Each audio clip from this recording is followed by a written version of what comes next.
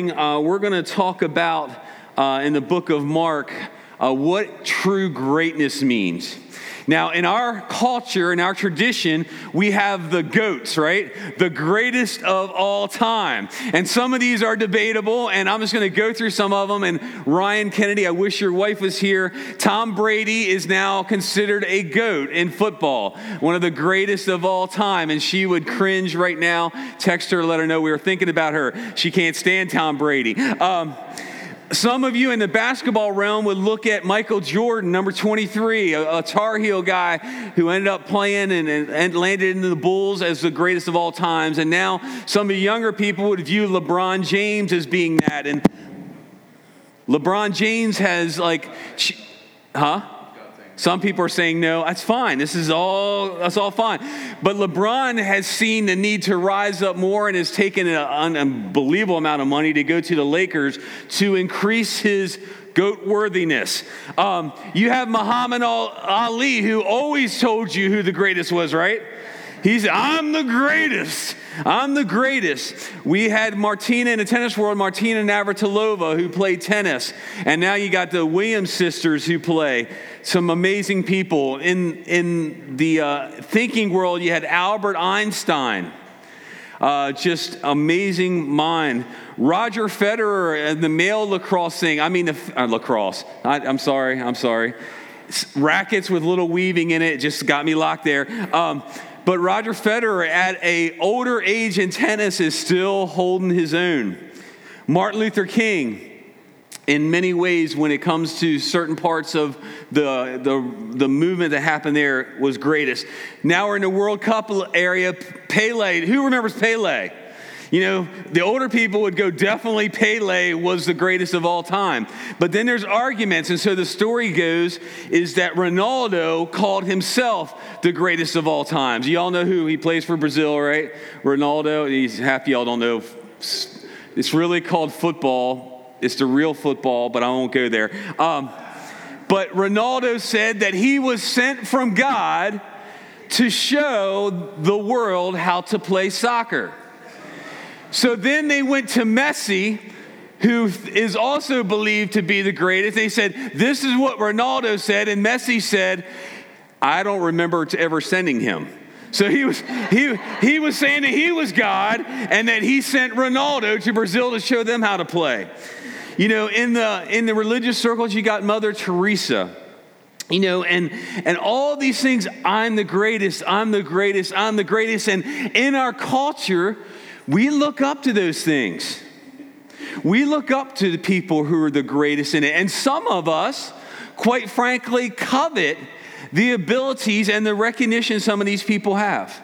You know, I remember a time when I would hear certain preachers preach, and I'd be like, man, I just wish I could preach like them. And probably more so, I just probably wanted a little of the notoriety that they got. You know, you just wanted to be something that you're not.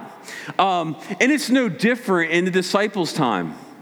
The disciples we're going to see were walking along the road talking about who was the greatest. And what we're going to talk about this morning is that the way that Jesus divides the thinking so sharply is in the area of greatness, what true greatness is. His teaching on greatness diverges from the world. It diverges from what we, maybe as mostly Americans in here, consider greatness. Maybe like the cowboy riding in, taking in the territory, finding new things. That's greatness. Jesus says no. And he's going to wrestle with his disciples. And I plan on wrestling with you this morning in the aspect of what true greatness is. I'm sorry. Mark chapter 9, verse 30. So they went on from there and they passed through Galilee, and he did not want anyone to know. For he was teaching his disciples, saying to them, the Son of Man is going to be delivered into the hands of men, and they will kill him. And when he is killed, after 3 days, he will rise. So get this moment. They're walking with him. He's already told them that there's going to be some bad things happening, that there was going to be suffering taking place. He crystal clear says the Son of Man is going to be delivered and that he will be killed. Just imagine being with someone on the road, and he says all that, and when he is killed, 3 days he will rise. So that would bring in some great speculation for me. I would think that would stir my mental thought of is what's real important here. Man, Jesus, who we've been following, is saying that he's going to be taken by people, pulled away, and beaten and all that stuff, and suffer, but then he's going to raise in 3 days. That's crazy. But listen to this, verse 32. But they did not understand the saying and were afraid to ask him, who is the greatest? And they came to Capernaum, and when he was in the house, he asked them, what were you discussing on the way?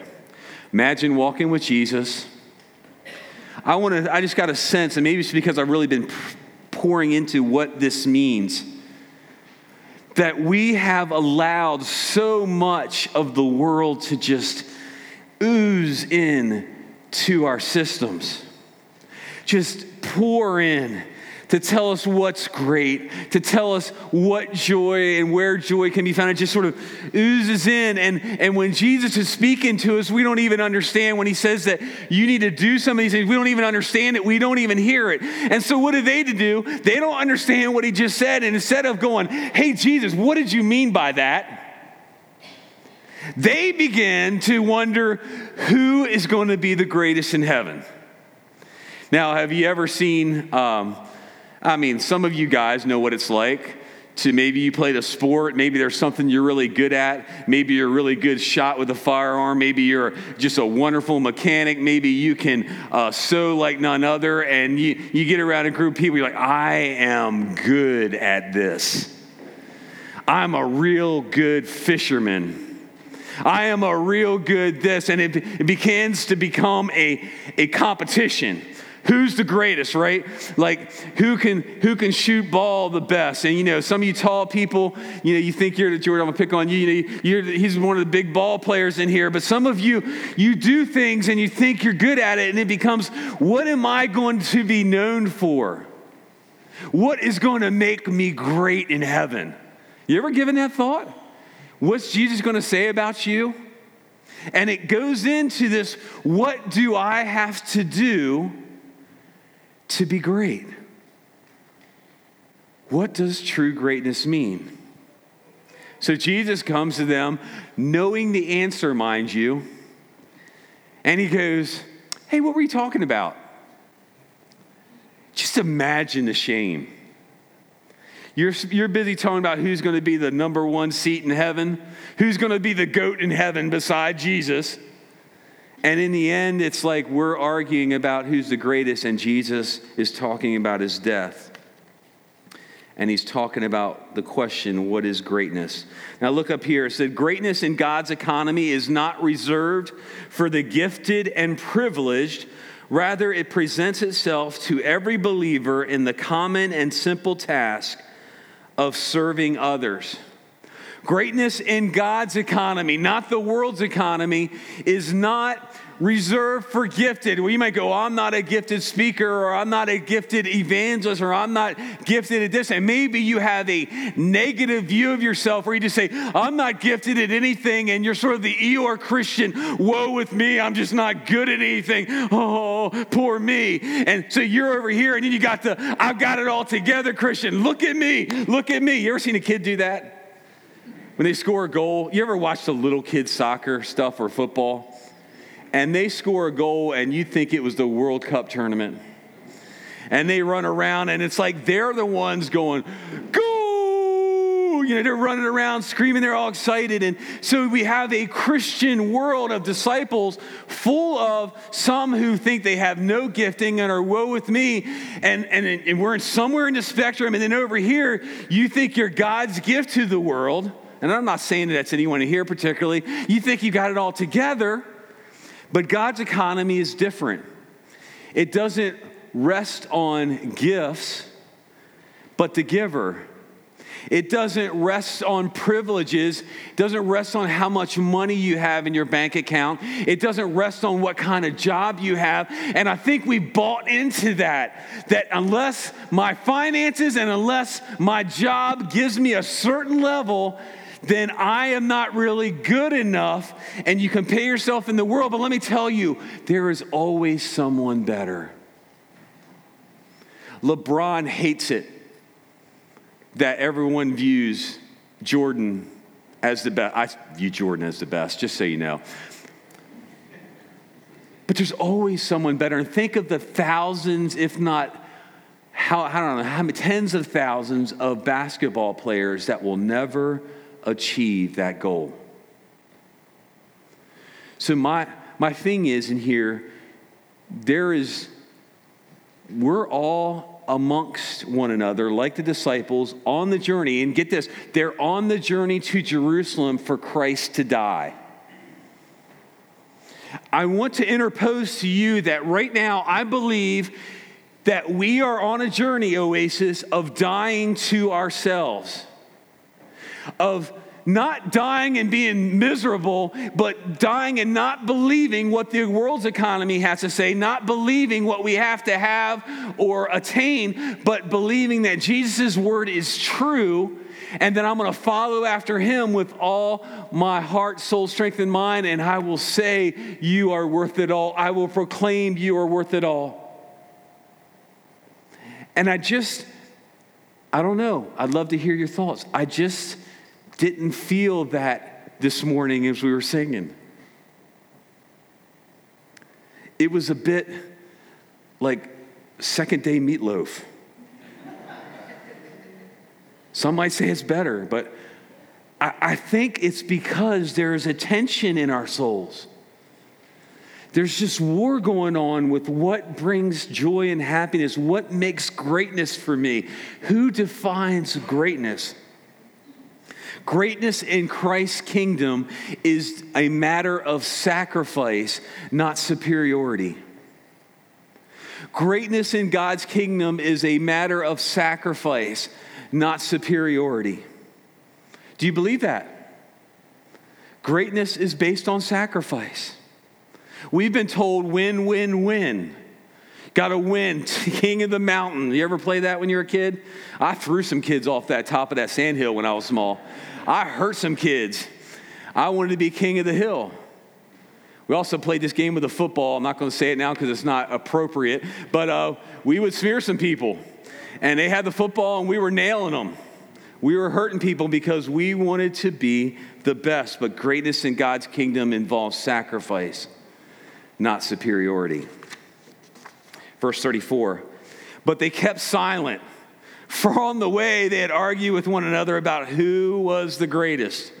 And he sat down and called the 12, and he said to them, if anyone would be first, he must be last of all and servant of all. He must be last of all and servant of all. This means that no task is too little for a Christian. I got challenged with that this week at the beach. I didn't handle it completely right internally. We had some ill people and we were trying to take care of. And it became a thing of, instead of saying, hey, Eric, can you go do this for me? Like one of the comments was, my glasses are dirty. And there was not grace and passion, concern poured out of me. I'm like, okay. I was like, just ask. My glasses are dirty. Would you please clean them? Sure, I'd be happy to. But my economy was, you have to ask me in the way that I will lovingly go and serve you. Then another person, Hey, I'm getting ready to get up and get a blanket because it's cold. Okay.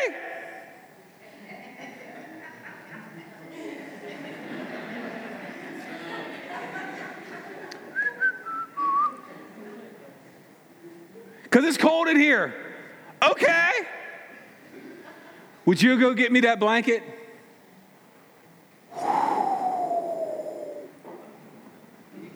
And with the joy of Jesus Christ, I went over and got that blanket. You know, I'm studying to preach at the church about being the least of these and being a servant to all. And this is a great moment for me to express that to you. And I went in the other room and I was like, oh, Eric.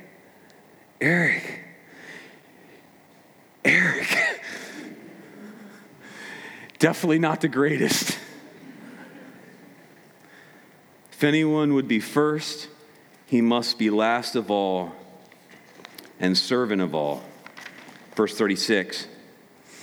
And he took a child and put him in the midst of them, and taking him in his arms, he said to them, whoever receives one such child in my name receives me, and whoever receives me receives not me, but him who sent me.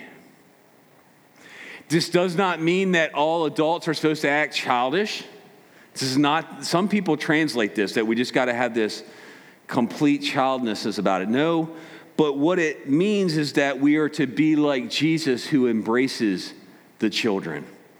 We are to be the ones who embrace the needy and those who are weaker. 1 Corinthians 14:20 actually says, brothers, do not be children in your thinking. Literally, some Christians take this prior verse and go, we just got to be childlike. We don't have to study anything. We're just going to be little children and come and play Twister with Jesus. No.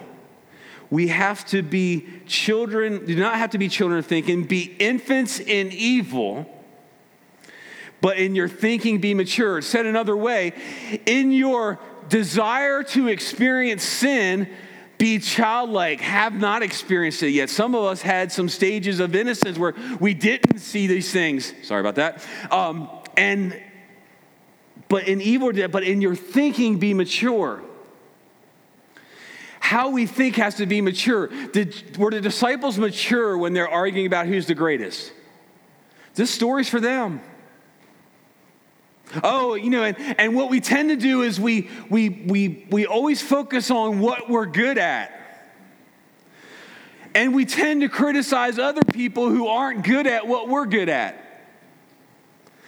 I mean, I recently had a friend who's a mechanic. None of you people that are here, just so don't get offended. You know, just like, you know, telling me something. I'm like, I don't know how to do that. Well, why don't you? I'm not a mechanic. You know, some people are really good with their financials and everything. Well, why don't you do this? I'm not good at it.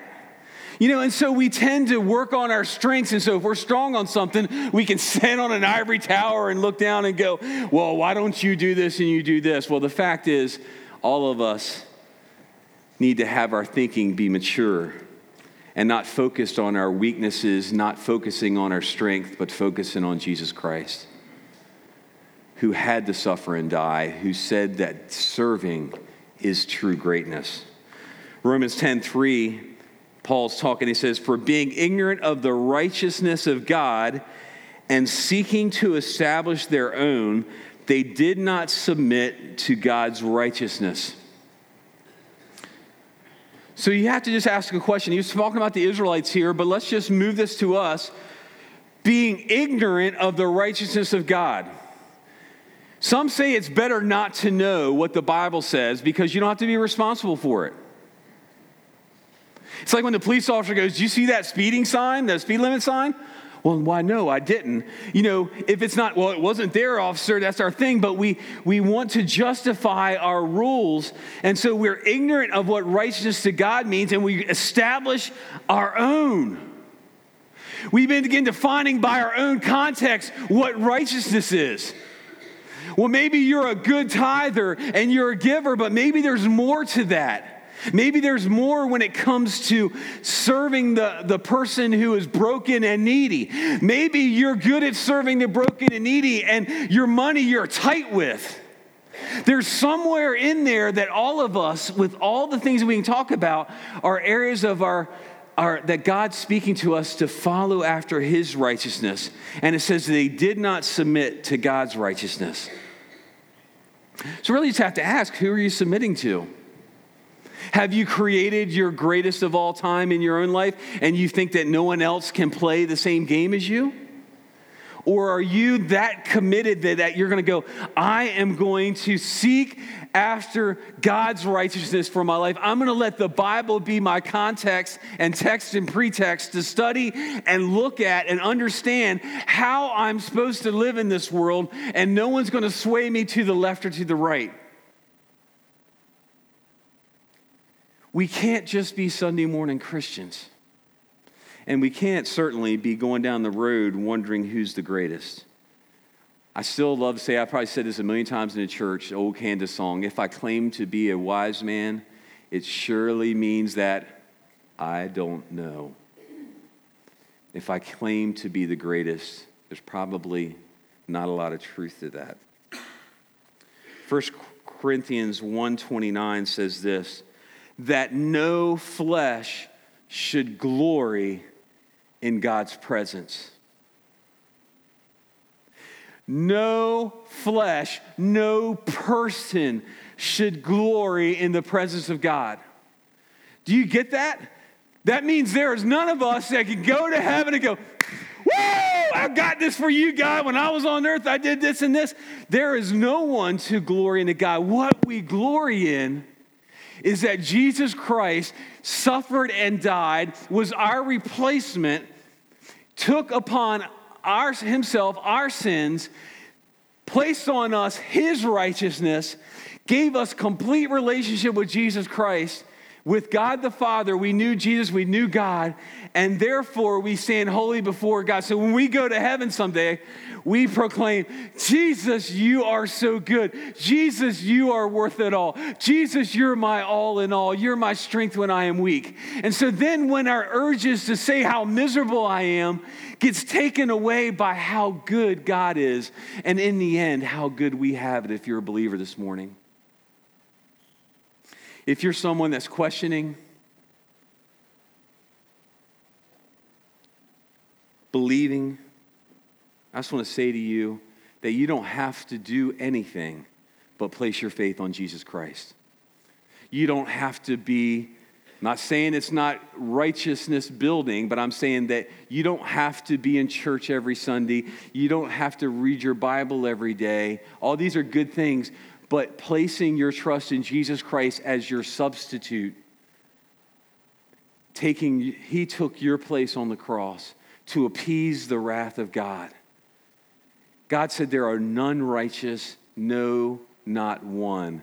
There is not, apart from Jesus Christ, a goat in the kingdom of God or in the kingdom of this world.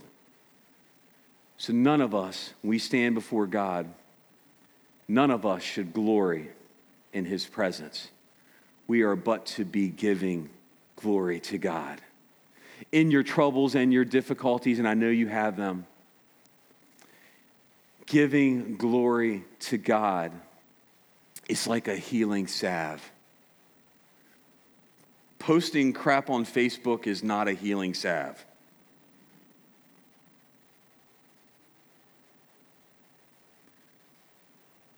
Once there's a story about a man who grew a business from nothing to many, many locations.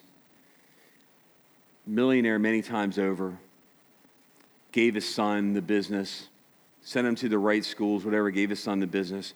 The son ran the business almost into the ground. The father came in, took over the business, turned it around. The son came up to his dad and like, Dad, why didn't you help me out? The father looked at his son and said, you never asked. I think some of us are like that kid in the kingdom, or the kid in the business world where we fight so hard and we strive so hard, that God has given us what we need to rest and find patience or joy in him, but we never take time to really spend time with him. I just say this past week, I realized that I was guilty of that. I was absorbing all the stuff, but I was not taking it to the Father. In essence, I was running the business of being a believer into the ground in my own heart. This war was within me, that no flesh should glory in his presence. Verse 38, it says, John said to him, "Teacher, we saw someone casting out demons in your name, and we tried to stop him." But look at this, because he was not following us. That's convicting right there. Jesus, look, they're not following us, so they can't be for us. And Christians do this all the time. If they're not following the way we exactly believe, then we can tend to trounce on other people. And Jesus' response was, "Do not stop him, for no one who does a mighty work in my name will be able soon afterward to speak evil of me. For the one who is not against us is for us. For truly I say to you, whoever gives you a cup of water to drink because you belong to Christ will by no means lose his reward."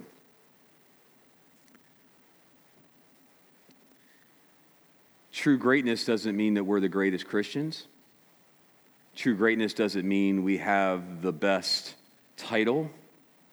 True greatness is that we are humble and we are servants and we are willing to do whatever is needed for the kingdom, and we're willing to go to the Father in our times of need. Don't miss that. Don't rob the joy of going to the Father. Lord, I've been a train wreck. Lord, my mind is a train wreck. Whatever it is, God, would you just come and would you speak to me and just get into the Word? And he promises that he will be there to care for you. 1 Peter 5:5 says, "Likewise, you who are younger, be subject to your elders. Clothe yourselves, all of you, with humility towards one another. For God opposes the proud, but gives grace to the humble." Humility is true greatness. Do I have it figured out? No. Do most of y'all have it figured out? I'm going to guess no. But I know a Father in heaven who wants to give us counsel. He wants to speak into the very men and women in this room and to begin to guide into his righteousness, his way, so that you don't run your work of being a kingdom person, an ambassador of Jesus' kingdom, into the ground because you've never asked him. This morning, is the humility of going to the Lord an active necessity in your life? Or are you more embarrassed to talk about to him what you really have been talking about? Remember what the disciples did? They went. They were talking about greatness. Jesus said, "What are you talking about?" They felt bad. He wants you to talk with him. Maybe you struggle with it. Take it to the Lord in prayer. There's a song that says that. I just remember singing as a kid.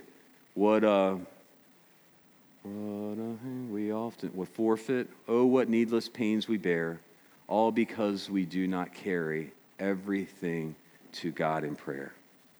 Church, let's be a people who aren't arguing about greatness, but are serving because we know what greatness looks like. And let us be a people who are going to God in our needs and communing with him to hear from him. Please stand if you're able.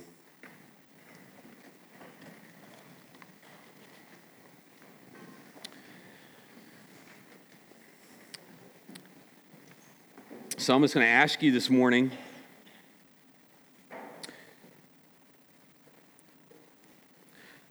where your mind conversations been? Where is your righteousness found?